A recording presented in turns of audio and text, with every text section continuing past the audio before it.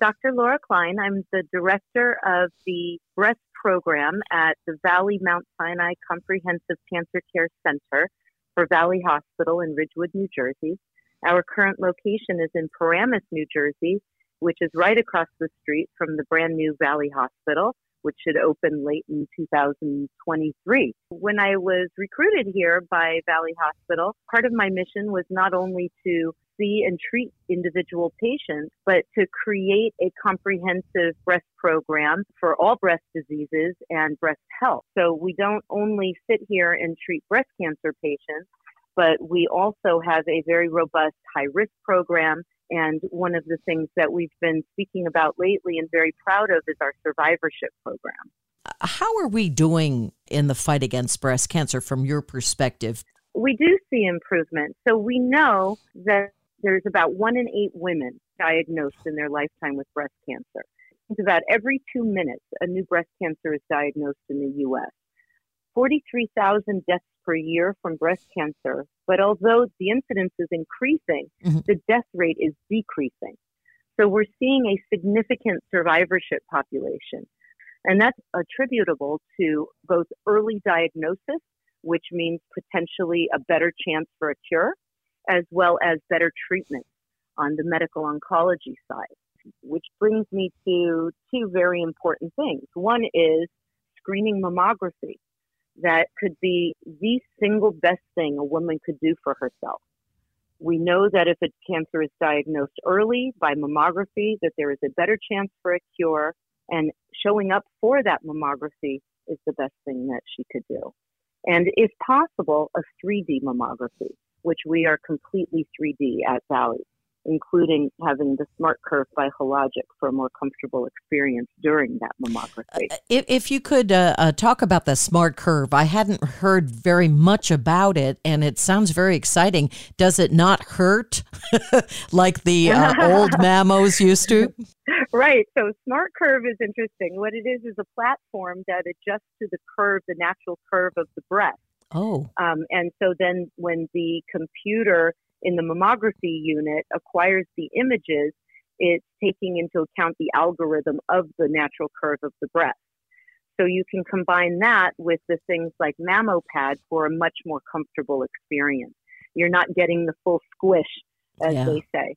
So it has definitely improved. And we know that patients, about 93% of patients report mild to moderate discomfort, and about 80% of women delay their mammography due to the discomfort.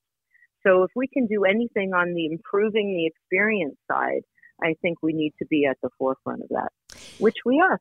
It's so great that you have the Smart Curve. I can't wait to experience it myself. Recurrence, though, is still a problem with certain breast cancers, as I understand it. How are we doing with recurrence?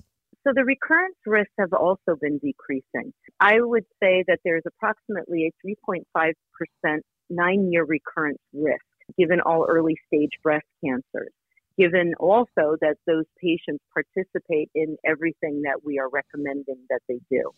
So compliance with recommended treatment is important to keep those numbers very low. So I see in our program in particular, we're able to look at our numbers.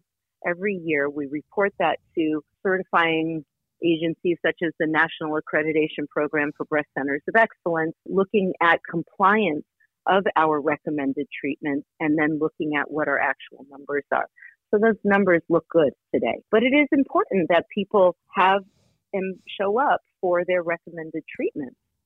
I was going to ask 2 questions about that. Why 9 years? Is that just a research tool, data-wise? It's a research tool. I know. Okay. I always say, why 10 years? And I actually, when I'm speaking to patients, I say 10 years. So it's a more memorable number. Sure. You know, those solid numbers. But yeah. And when you talk about recommendations, there isn't a blanket recommendation. Is there? Would it vary according to patient? It varies according to patients, and there are many different types of breast cancers that make up that diagnosis. So different groups of breast cancers have different potential prognoses that go along with it, different treatment regimens. So understanding the kind of breast cancer that you have is important, what the breast prognostic markers or receptors are, and any kind of genomic data that you can incorporate into that workup. And so what I say to people is it's very important that you go to a person who has dedicated their career to breast care, who knows how to get through the nuances of their particular disease and develop an individualized treatment protocol. So although a lot of the treatments may look similar, there may be a lot of nuance in the specifics of the particular breast cancer that the patient has. Patients come in, they often say, well, my neighbor had this. Why don't I get that? Or why aren't you recommending that to me? And so understanding that really all patients are individuals and their disease may be very individual is important. I think that's hard for a lot of people to wrap their heads around, where everybody is different. And when you think about it for 2 minutes, you're going to realize that that's the case. Absolutely. And so having a team of breast care professionals that are paying attention to each and every patient as an individual is important. There are some programs out there that are kind of like a mill, and everybody who comes through is treated exactly the same. But we know personalities are different, their breast cancers are different, and what they bring to the table as individuals are different. How would you advise women on lifestyle changes in order to avoid breast cancer if possible? And especially when it comes to things like healthy eating and weight. We've always had this idea, our parents, our mothers told us, eat healthy, don't eat the bad stuff, avoid chips, things like that. But we kind of did it as something that we thought was intuitive, but we didn't really have data regarding the benefits of risk reduction strategies through nutrition and exercise. Today, we have more and more information that is good evidence-based information. And so incorporating those data, that information into risk reduction strategies for modifiable risk factors, right? We have non-modifiable risk factors, which are things like age, exposure to radiation, genetic factors, race, personal and family history of breast cancer. Those things we can't really make an impact on. But things we can make an impact on are our personal nutrition habits, our weight, our consumption of alcohol, smoking, hormone replacement therapy, sedentary lifestyle. And so it's great to be able to tell people, hey, go out there and eat well and exercise. And people in general don't really know what that means. I mean, a few of us do. A few of us grew up with those principles, but most of us don't really understand. So we really have thought that we need to create programs to support those modifiable risk factors, to support nutrition, exercise, other health interventions as dedicated programs. Do you ever think about taking your medication prescription pad and writing down on it Pilates 3 times a week, biking 2 times a week? I love that you said that. We have absolutely considered that. That is a big part of our new program called the SHINE program, which is Survivorship and Health Interventions in Nutrition and Exercise, where we give our patients diagnosed with breast cancer, as well as those that are at an increased risk of developing breast cancer, a prescription for exercise, an actual prescription. And what they get from that prescription is a meeting with an exercise physiologist to assess their personal strengths and weaknesses and create a dedicated, individualized exercise program for that person, which they can take and do at home in their basement. They can take to their own gym, or they can do that with support of our personal trainers at the Valley Lifestyles Gym in Mahwah. So Absolutely. And I think that that is one of the strongest things that we can do for a person, as well as some nutrition counseling and making some small inroads to understanding what a good nutrition is. Now, if you could only get somebody to call each person in the morning and say, hey, are you getting your sneakers on? Let's go. Come on.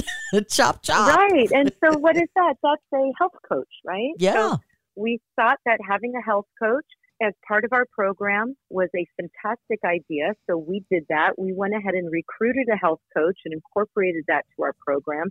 And that person, her name is Jessica Cording. She's a registered dietitian and health coach. She posts daily on our at Valley Breast Center on Instagram. You can look at that as you're waking up in the morning, scrolling through, and she has messages on there every day on how to get out of bed and get going. Or on the opposite side, how to actually get to sleep, which is a thing that so many people struggle with.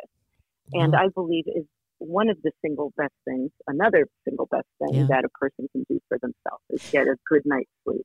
Well, not only that, but a good nutrition and exercise can also improve mood, lift depression in many cases, and that helps you heal, doesn't it? Absolutely. It decreases breast cancer risk and improves your skin, your outlook, your mood. Cardiovascular risk is decreased. There's nothing bad about exercise. There was a few years ago, I think when we very first time we spoke, there was a flurry of preventive mastectomies due to the BRCA gene, and Angelina Jolie was one of the celebrities that first talked about mastectomy. And is that still, you don't hear about that as much anymore?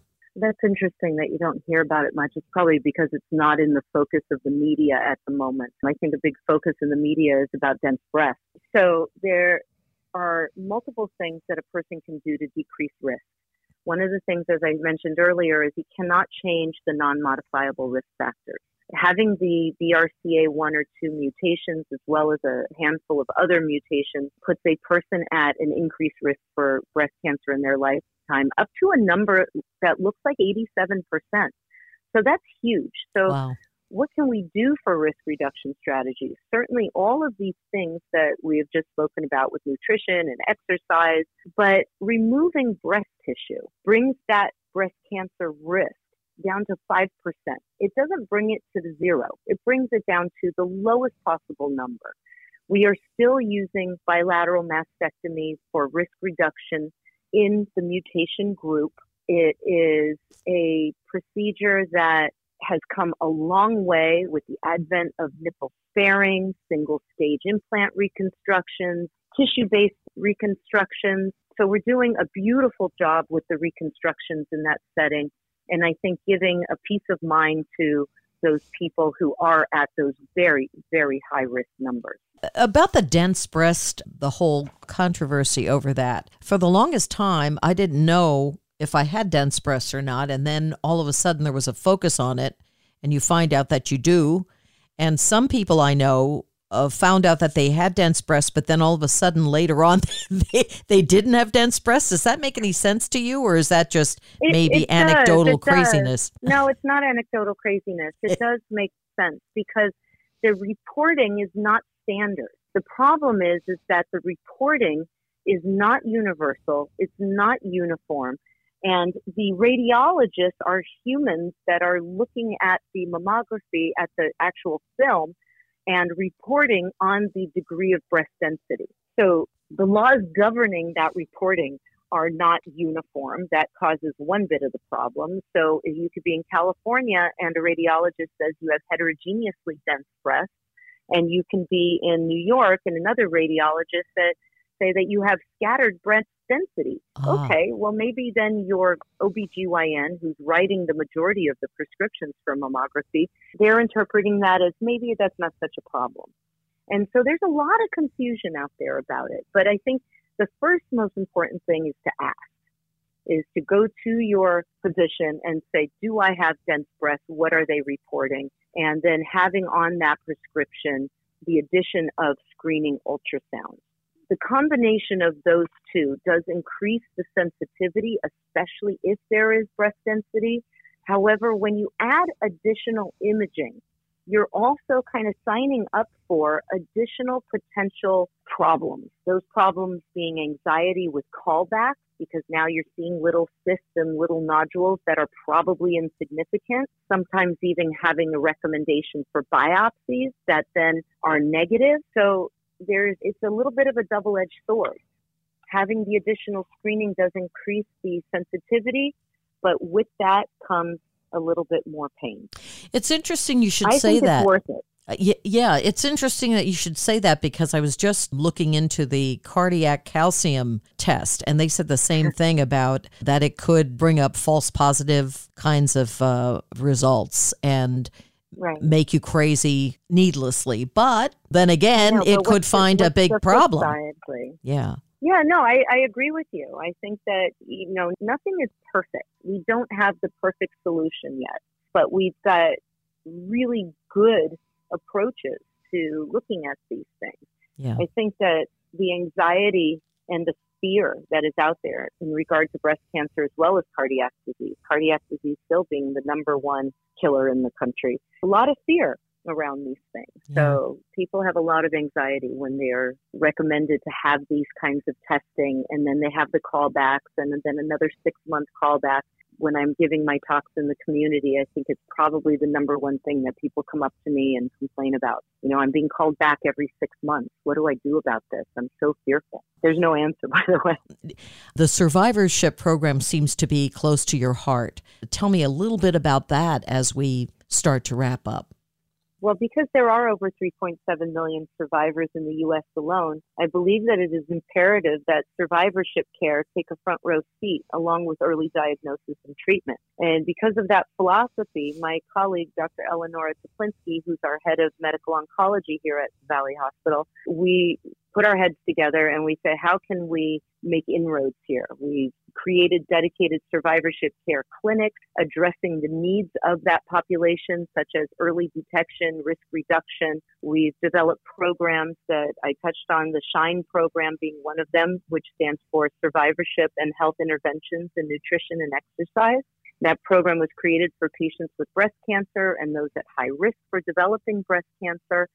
The focus is on incorporating 3 pillars of nutrition, exercise, and community to improve overall health outcomes and decrease cancer risk. We have a dedicated lectureship series for education for patients, looking at common problems that come up in the survivorship group, such as joint pains, hot flashes, recurrence risk, mental health and the fear of recurrence, exercise and bone health, sexual health and vaginal dryness is a big one, skin and hair.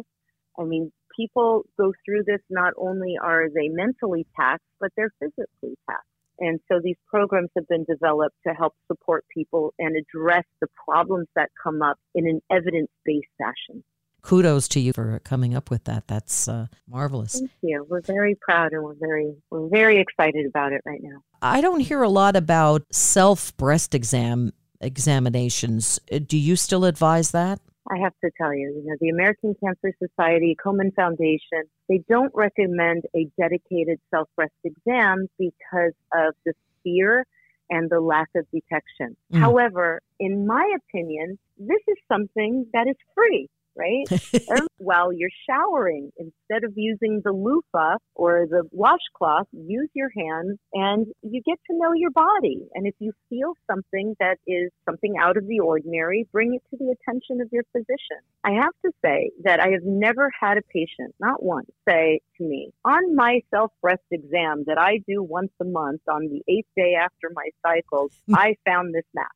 I never have had that. But wow. I have had people come to me and say, I was in the shower and I felt this, or my husband felt this. Yeah. And so being aware of your body, I think, is an important thing, knowing yourself. Isn't it crazy how we don't know ourselves? Sometimes it takes something, it takes something dramatic. And that being said, if you feel something, bring it to the attention of your healthcare provider as soon as possible. Don't wait. Don't wonder. There's no harm. Nobody is going to feel bothered by this. And God forbid it's something important. They can be worked up right away and get into a good position where they can have a treatment plan organized for them. Well, Doctor, you've been marvelous. Anything else you want to add? Well, I think that's it.